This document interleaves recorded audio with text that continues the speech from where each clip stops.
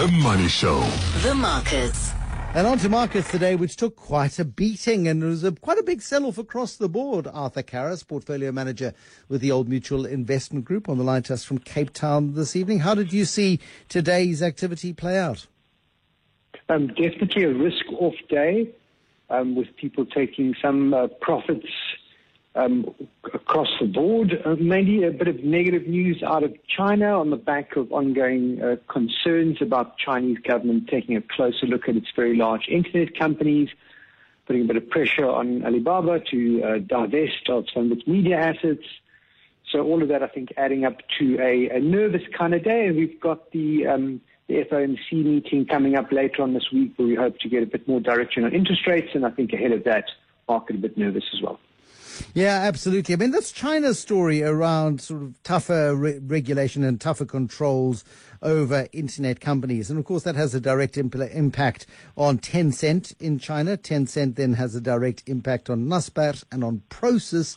And that has a direct impact on the level of my retirement funds, your retirement funds, everybody in South Africa's retirement funding, simply because it's such a huge part of our overall market. It is. The only good thing is that while Naspers hasn't managed to keep up with Tencent on the up days, it appears to perform relatively better on the down days. So doesn't quite take the smack when you get these sharp retracements. Well, it hasn't in the recent one. Take the sharp retracements in Tencent. But long term, I mean, what does it mean for the Naspers story? I know that you've long been a fan of Naspers. You've long been a fan of the strategy at Naspers, or the strategy at Tencent, rather, as being a very important driver, not only for Naspers and Prosus, but for the overall levels of our market. Very definitely so, because it's also been a way to gain access to the global tech story, because Tencent has elements of all of that within its businesses. So that'd be gaming, there'd be social media, online advertising, online payments. They're active in all of those businesses. And I think globally, all of those businesses, whether it's Facebook in the US or Google in Australia or Tencent in China, they're all being affected by a heightened level of government interest in their affairs. Might be coming from different motivations. I think that China, it might simply be that the government doesn't want these companies to become more powerful and gain more influence.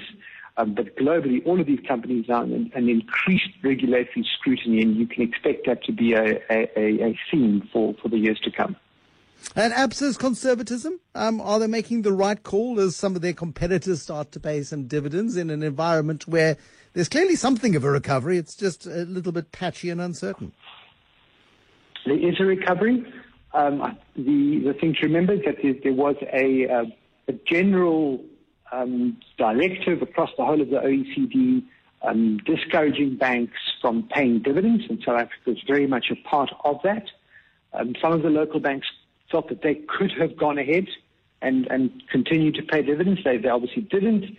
And in the intervening period, they built up reserves because the losses, the COVID-induced credit losses, simply weren't as bad as something like the global financial crisis was. Banks being in a much stronger position today, they've all built up some reserves, and they're eager to show the market that they're in a position to fund their growth going forward, plus reward their shareholders with a payout. Absa has gone a more conservative route. I think that is a bit disappointing for the market.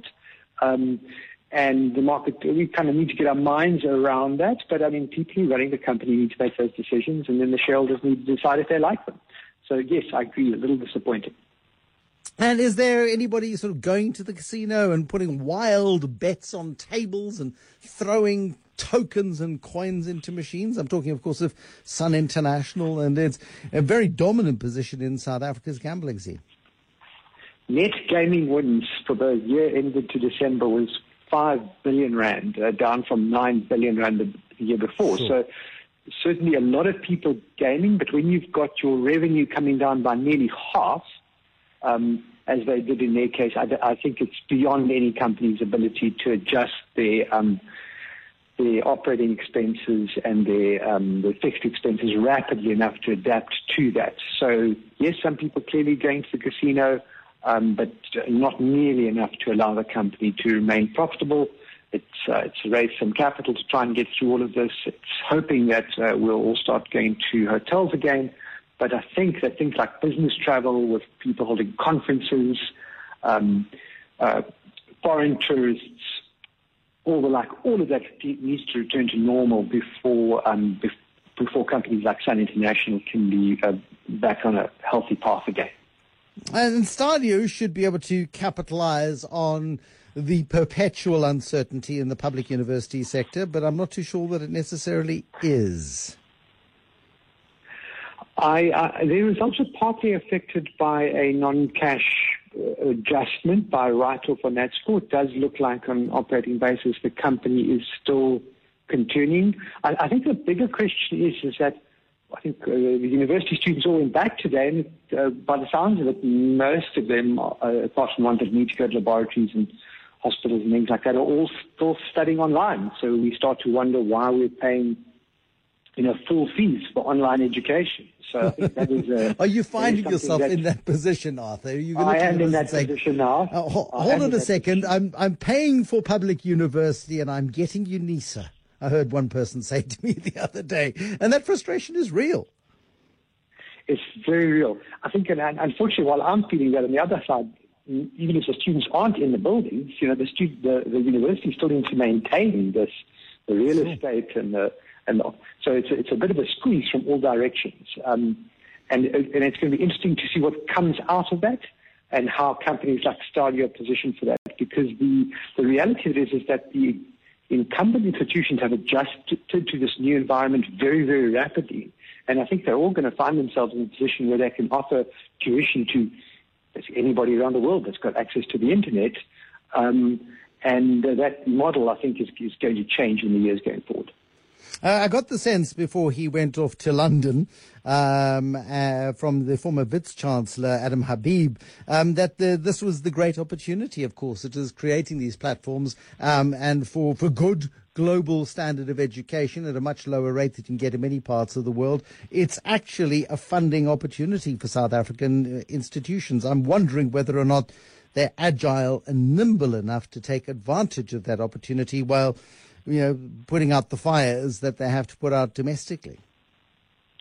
I think that's the case in many other countries where they have prestigious universities. I think especially in the US and the UK, where they attract a lot of foreign students, and I think in some students from certain countries you even pay more than locals for the benefit of studying studying abroad. So I think, yes, that should be something we should be taking advantage of, but I agree with you. I don't know that we're nimble enough to do that.